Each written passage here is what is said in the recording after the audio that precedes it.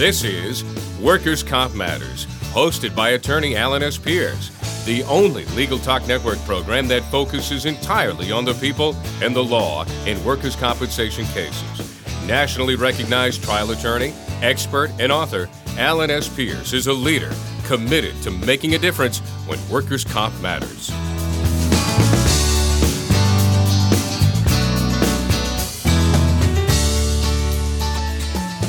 Welcome again to another episode of Legal Talk Network and Workers' Comp Matters. This is your host, Alan Pierce, an attorney with Pierce, and Napolitano in Salem, Massachusetts. And I'm very happy to bring you another edition of Workers' Comp Matters. My guest this episode is attorney Robert E. Wisniewski. Bob Wisniewski is an attorney in the great state of Arizona. He has been practicing workers' compensation law for 40 years, litigating thousands of work-related cases before the Arizona Industrial Commission. He is AV rated. He's actively involved in all sorts of professional organizations, including the Arizona Trial Lawyers Association. He's a board member of Kids Chance of Arizona, a scholarship program for injured workers' children, and he is a founder and primary donor of an educational scholarship to Phoenix College for minority students. He is a graduate of the University of Toledo College of Law. He has a master's in public administration. He was on the Air Command and Staff College for the United States Air Force, and he spent 18 years after 4 years of active service as a JAG officer. So, Bob, I want to welcome you to Workers' Comp Matters. Thank you very much, Alan. I'm very happy to be here today. And before we get into our topic, we want to thank our sponsor, CasePacer, practice management software dedicated to the busy trial attorney. To learn more, go to casepacer.com. And we also want to introduce you to our other sponsor, PI Now. Find a local qualified private investigator anywhere in the United States. Visit pinow.com to learn more.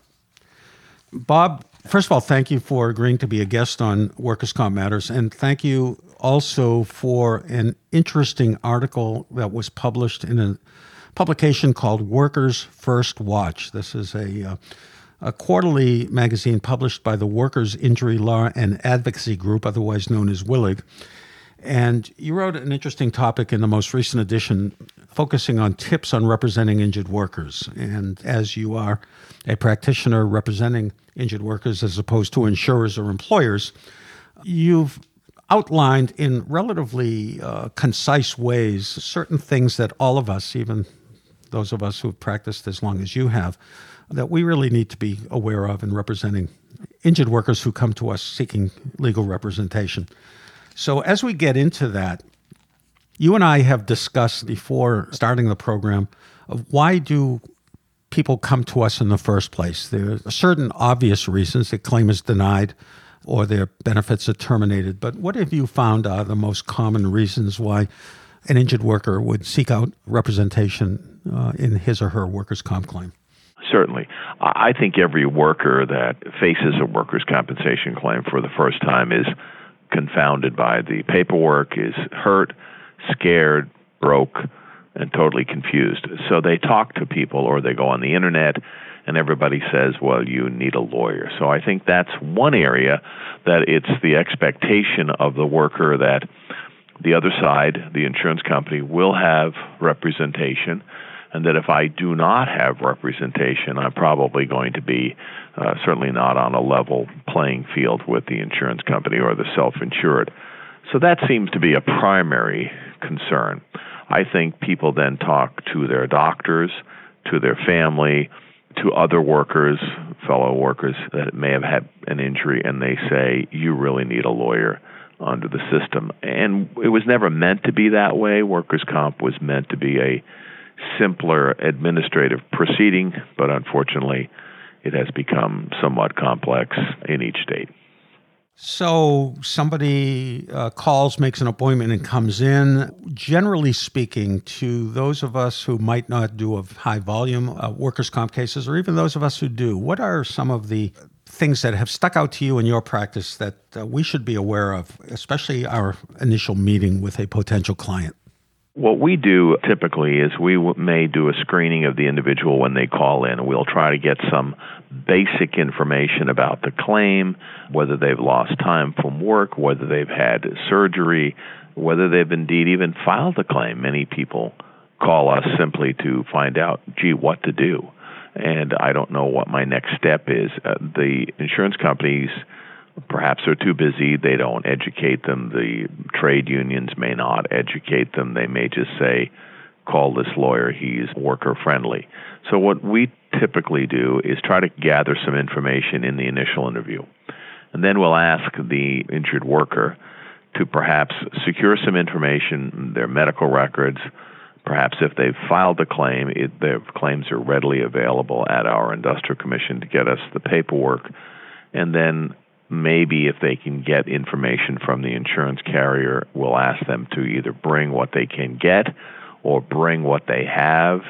If that's the document that has them calling a lawyer, they don't understand what it is, we say bring everything down, and we can go through that and try to sort it out and give them at least some information and some direction, and perhaps tell them whether they need representation at that time. And it also is a great opportunity for us to perhaps control and maybe focus their expectations. Every worker has expectations about what they might receive in workers' compensation. They may gather those expectations from people that have had personal injury claims, and we'll say, no, you don't get paid for pain and suffering in workers' comp. So we have to kind of channel the expectations to start out with, and then determine whether the person is a good historian. Gee, will they do well if they go to court? Did they forget all the papers and leave them home? And that tells us whether they perhaps will be a responsible client that will follow our advice to do what we tell them to do, to have a successful conclusion to their case. So that's usually the first step. And do you utilize a new client questionnaire? We do. And I think you probably agree with me. You also need a firm history of any prior work injuries or non-work injuries or health issues.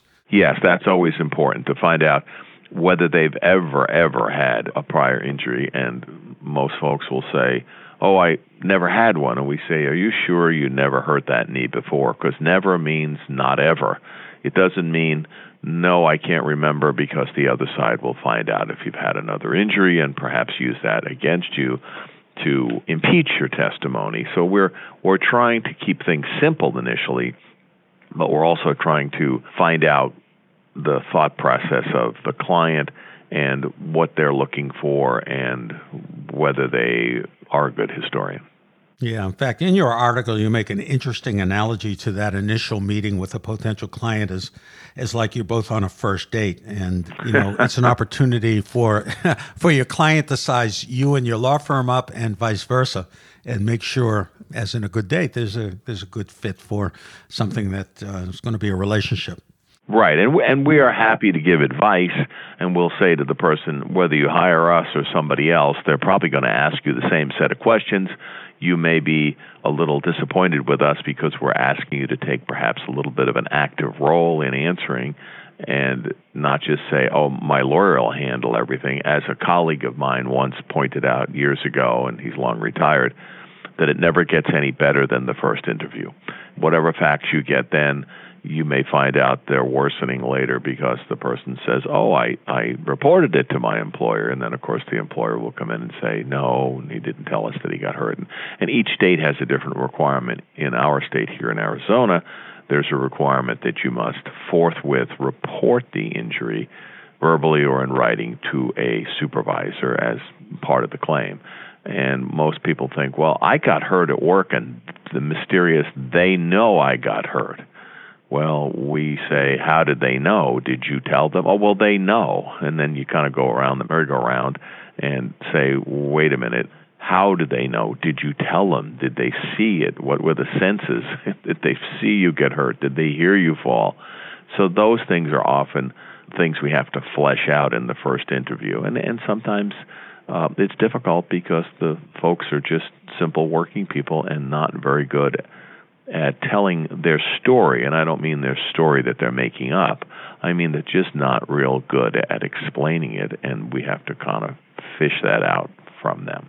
Which I think is a nice lead into perhaps the next thing that takes place in this early relationship. One is for the client to feel comfortable enough with you or me to retain our services and for us to accept this particular client into our practice. I guess the next step is managing client expectations and also managing client contact. I know the first tip, rule, pointer that I was given when I first started out is always return the phone calls. I wish I could say I meet that challenge 100% of the time. I don't, but I know that if the client calls the office, they expect a call back. So how do we deal with clients' perhaps unreasonable or under reasonable expectations and need for contact?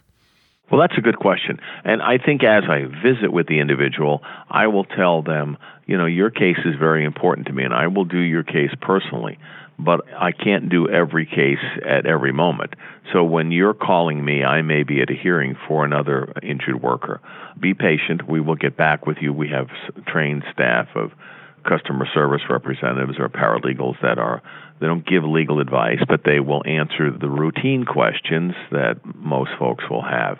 And then they will give me a phone message, and I'm, like you, make an effort to call back by the end of that day, or they'll at least be given an expectation that, well, Bob's in court all day today, but he will call you back tomorrow. It looks like the morning is clear. You're most likely going to get a call back in the morning.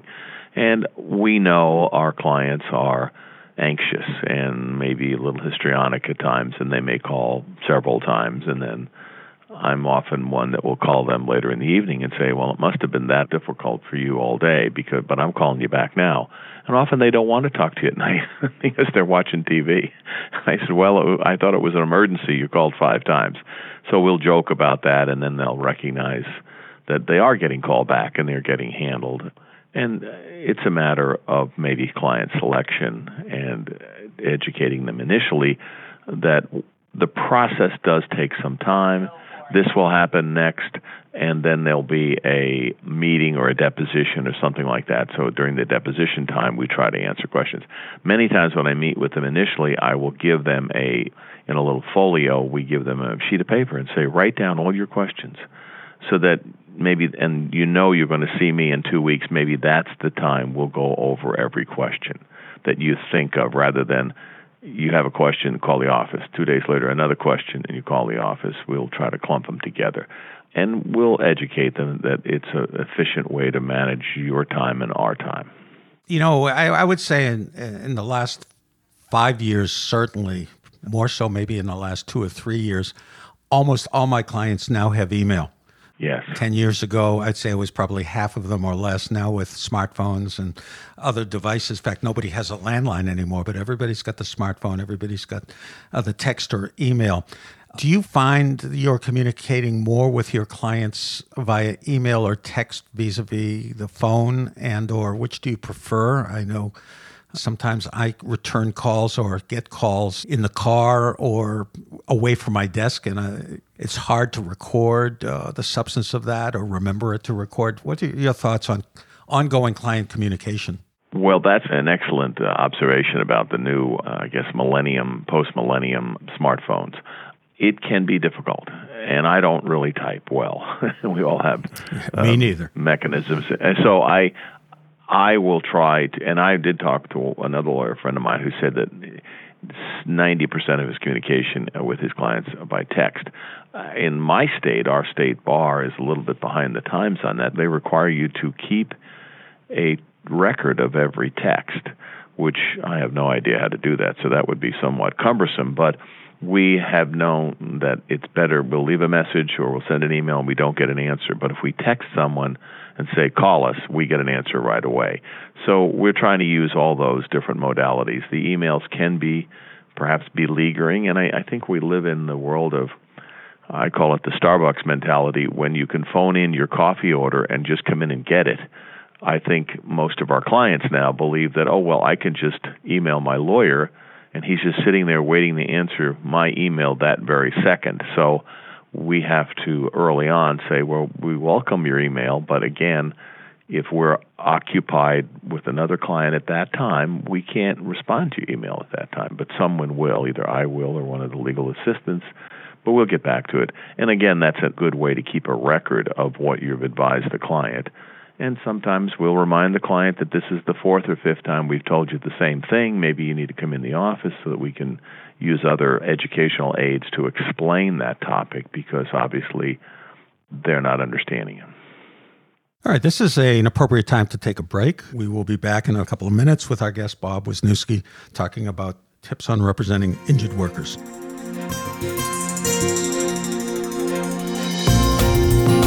CasePacer is the leading practice management software for today's workers' comp and plaintiff's attorney. Named one of the fastest growing companies in America by Inc. magazine, we've given attorneys and their staff the ability to work from anywhere on any device. By automating workflows and streamlining non-revenue generating tasks, CasePacer enables firms to grow their practice at minimal cost. To see CasePacer in action, contact us today at casepacer.com.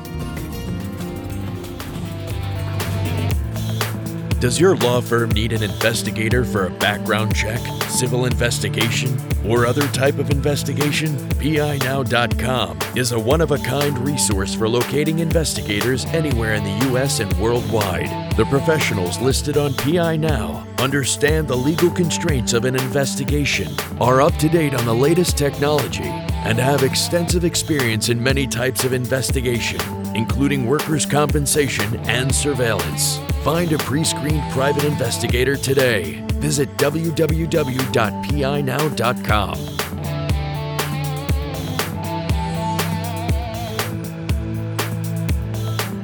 Welcome back to Workers' Comp Matters. We're talking with Bob Wisniewski, a seasoned, I guess I'll use the word seasoned, practitioner representing injured workers in the great state of Arizona.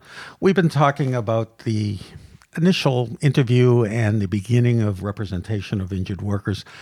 Bob, at what point do you discuss with your clients, and how do you broach the subject about things like their Facebook or other social media presence and how that might impact their workers' comp claim? And again, that's another new topic that has come into the forefront in representing injured workers in the last decade or so. We're very clear at the stage of signing a client for representation that we will advise them that they must stay off social media. And that it really is somewhat of a compulsion for a lot of people. I think I heard a representative of Google once that say people touch their phones like 180 times a day, even if they don't do anything to transact on the phone. So we know that's a compulsion. And we explain to them that the insurance company will use any information to detract from your claim. And you may think it's a simple posting on Facebook, but if they know you've been on vacation or you went to the beach, and of course there'll be photographs of you playing touch football on the beach, and you're claiming you have a bad knee, they're going to have their claim dramatically trashed at that point. And to the extent that they're providing us with additional information that says the opposite, and we believe that they're not telling us the truth, we may terminate the representation at that time. So we tell them it's a very, very serious matter, that they need to stay off of all the Twitter and the email accounts, simply because it is subject to being misconstrued about a vacation or something of that nature. Simply we say, well, whatever you're doing, make sure it's consistent with what your doctor says, and make sure it's the truth, obviously.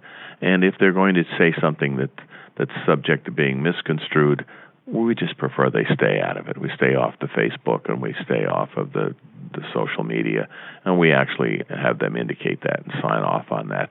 Now, I know some law firms that are involved with very significant personal injury claims have literally a paralegal that once a month will go on to their client's Facebook account and their social media accounts to see if they're actually following that advice, and they tell me that many times the clients are not. So it is it's a challenge. And sometimes we have to have perhaps a family member or a spouse present and have them understand that you just can't do that. Yeah, we could probably fill a show or two with just anecdotes from our respective experiences of cases that have gone sour. because of something simply posted on Facebook or in some of the fashion, which sort of gets me off into the next sort of sub area of that. And that is, informing the client of the fact that insurers will routinely do what's called activity checks and or surveillance. And do you bring that up at every meeting or only when you're in a litigation or a dispute process, or when a client tells you he thinks somebody's been investigating or following him? Well, I think we do it on each one of those occasions. Initially, I will suggest that they will have activity checks. There may be surveillance. If we are acquainted with perhaps the carrier or the defense firm, I may say that firm routinely will use surveillance. So you can expect it, or that lawyer will use it, or that carrier will use it. I certainly will advise them that if they see anything suspicious of a panel truck in front of their house repeatedly, that probably means they're going to be surveilled. There's times when we'll hear questions in a deposition that would lead me to believe that maybe they already have been surveilled. And we do ask information from the other side of whether they've done surveillance. In our state, we have to disclose surveillance, particularly a long period of time before the hearing, that they have to disclose the surveillance if they intend to use it. I will remind the client about that periodically, particularly if we're in litigation. I will. Yeah, I think you'll probably agree with me that how we educate our clients about that is important, because we don't want to let them believe that they are going to be under 24/7 watch. The insurance companies do not spend that kind of money, except perhaps in the most rare case when they have some reason. But basically, the insurance companies, when they have routine activity checks or surveillance, they're just hoping to get lucky. It's a hit or miss thing. Then obviously, the holy grail is to find a client committing fraud or working when they're collecting or claiming total. That happens very, very infrequently, I'm happy to say. But their secondary goal is to just see if they're, as you said, performing some physical activities that are inconsistent with what they're telling the doctors. And I also tell my clients that, if they do the surveillance well, you won't know they're doing it. And a negative investigative report can be as valuable to their claim as one in which they're found to be doing something, because when an insurance company seeks authority to resolve a case, the first thing a supervisor or a claims examiner says, have you done a surveillance? And we have, and it's been negative. That just helps to verify the claim. So that's an excellent point. Yeah. I have to balance the education of these clients, because then some of them get back to me. Are they putting listening devices? Are they tapping my phones? Are they putting GPS on my car? I answer no to all of those, but I tell them they can't live their lives in fear. They have to just go about their life. You don't want to become paranoid. You want to be just sensitive to it, and you're correct. I think sometimes a surveillance will show that person is disabled or has problems and can't function, and that tips the scales towards the worker when the insurance company is making its next decision to say, we saw that firefighter and he can't walk right, and he's limping. That helps our case. So it's a balance. Yeah, I tell my clients, I don't know if this practice is widespread in Arizona, but a lot of times surveillance is only good if they can find your client actually doing something. So a lot of times I have found insurance companies will set up an independent medical exam, a so-called IME, with one of their doctors, and they'll have their private investigator waiting outside the doctor's office, and they will follow the client from wherever he or she goes from that exam. Somebody who might limp into the doctor's office but walks with a bounce in her step at the shopping mall 10 minutes later, sometimes something as simple and harmless as that in appearance can be devastating. Yes, those are areas that we do tell them when it's time to either appear at a deposition or appear for a doctor's examination. Those are perhaps guaranteed times that you will be at a certain place where you can be surveilled or surveilled from your home to that certain place or back. Exactly. Those are cost-effective times for the insurance company. They're just not going to have somebody kind of fish the neighborhood for a while. Yes, so we do kind of at least let them be sensitive to those appointments that they'll be surveilled. So on a final note, as we're coming to the end, let's talk about something that may be just as important as getting the new client, and that is the client that we might turn down and not take. I can think of most of the cases that might keep me up at night are the cases that I, in retrospect, just never should have taken, and the warning signs were there. So from your 40-year experience, what are some of the warning signs, either at the initial interview or shortly thereafter, that might say, I'm not your guy? Yes. It's kind of like that first date or the marriage. It's better to get out of it before you get into it, I suppose. Yeah, I'm concerned about clients that have been to several other lawyers beforehand, and they have had disagreements or disputes with the other lawyers.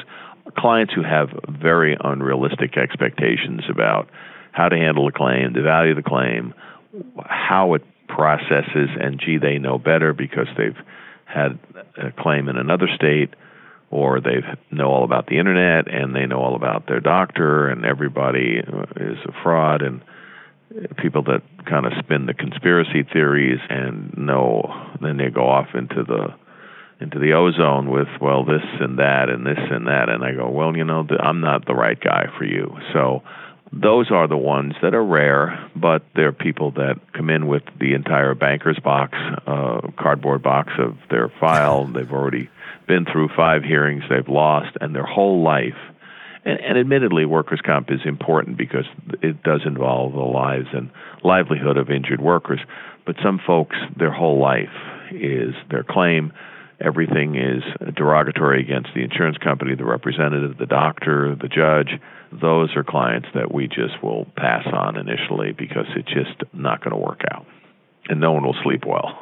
Yeah, I agree. I mean, we like to give all our clients the benefit of the doubt, but look, at these accidents and cases don't occur in a vacuum, and it's an interruption in somebody's life, and not everybody's life is perfect. In fact, nobody's life is perfect. So when you add injury, financial security, pain, and being in a legal system that is new and foreign, you have all the ingredients of us having to play the role of both advocate, lawyer, counselor, sometimes social worker, and sometimes we need the ability to know how to deal with these folks as a family unit. So, yeah, sometimes the client would like you to be the minister, the rabbi, the priest, the confidant, as well as the lawyer, and those are hard roles to play. So some folks that come in that are very, very angry over the system or the wrongs or whatever happened to them, if we can't channel their expectations early on in the couple of interviews, I may say, look, I'm just not the person that wants to represent you, because we both have a choice. You can say you don't like my personality because I'll say I'll need you to do this, this, and this, or stay off the social media and you won't do that. Well, then we all ought to just not continue to the second date, so to speak, and move on. Yeah. Yeah, another thing I've noticed, and I'm assuming, and I think I'm correct, that the workers' comp bar in Arizona is probably small enough and everybody knows each other fairly well, defense and claimant attorneys. And I frequently have to catch myself when I'm in front of my client, maybe in the hallway or outside the courtroom, with a defense attorney defending my client's claim, and we talk about our families or vacations and we act friendly. We are usually friendly colleagues, that this can have a very negative effect. Our clients sometimes can think, hey, whose side is my lawyer on? Right, or my lawyer is going to sell me down the river here because he has a cordial relationship. And we explain that initially, that, look, this is a small, I don't think in the whole state we have, between people that do both sides and judges, and there's 150 to 200 tops in the entire state, probably more closer to 100. And I will say, look, I'm going to see that lawyer 4 times this week, and we're going to appear. We know each other. We're cordial. I'll say he was on vacation last week, and how was your vacation? That doesn't mean that I'm not going to successfully and fully represent you any more than he's not going to represent his client. And we're going to do it in a civilized manner, and it's not like television where everybody's biting at each other and slashing each other. And some clients believe that's the way you should do your case. And again, that helps me decide, well, that's not the person for us. We'd like to be, as we say, we'd like to take good cases for good people. And I think you get a better result if you have good people rather than people that are bitter or upset over, my check was late once, and they just can't let that go, and they keep going on to the judge at the hearing about that when you're really trying to prove permanent impairment, for example. So we're selective, and we try to be selective because we want to have a better result and a happier result for our client. Bob, I want to thank you very much for sharing your views and experience. Thank you. If any of our listeners, especially those in Arizona, might need to contact you, how could they find you? The simplest way is by telephone, and I'm a big telephone person since I don't type adequately. I'm working on that. I'm at 602-234-3700, or an email is bob@az, for Arizona, hurtonthejob.com. Well, thank you very much, Bob. You've been a wonderful guest. Thank all of those of you out there who listen to our shows here on Workers' Comp Matters. And until our next edition, please go out and make it a day that matters. Thank you.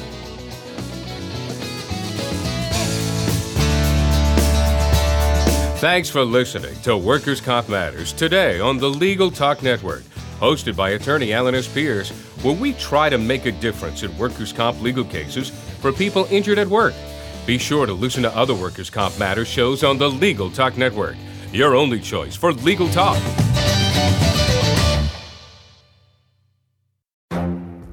The Lunch Hour Legal Marketing Podcast, your resource for the tips and tactical advice you need to grow your business. Plus, keep up with the news and commentary you crave to stay one step ahead. It's hosted by me, Guy Sakalakis. And me, Conrad Som.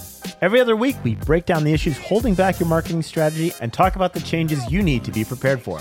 Check out the Lunch Hour Legal Marketing Podcast wherever you get your podcasts or on YouTube.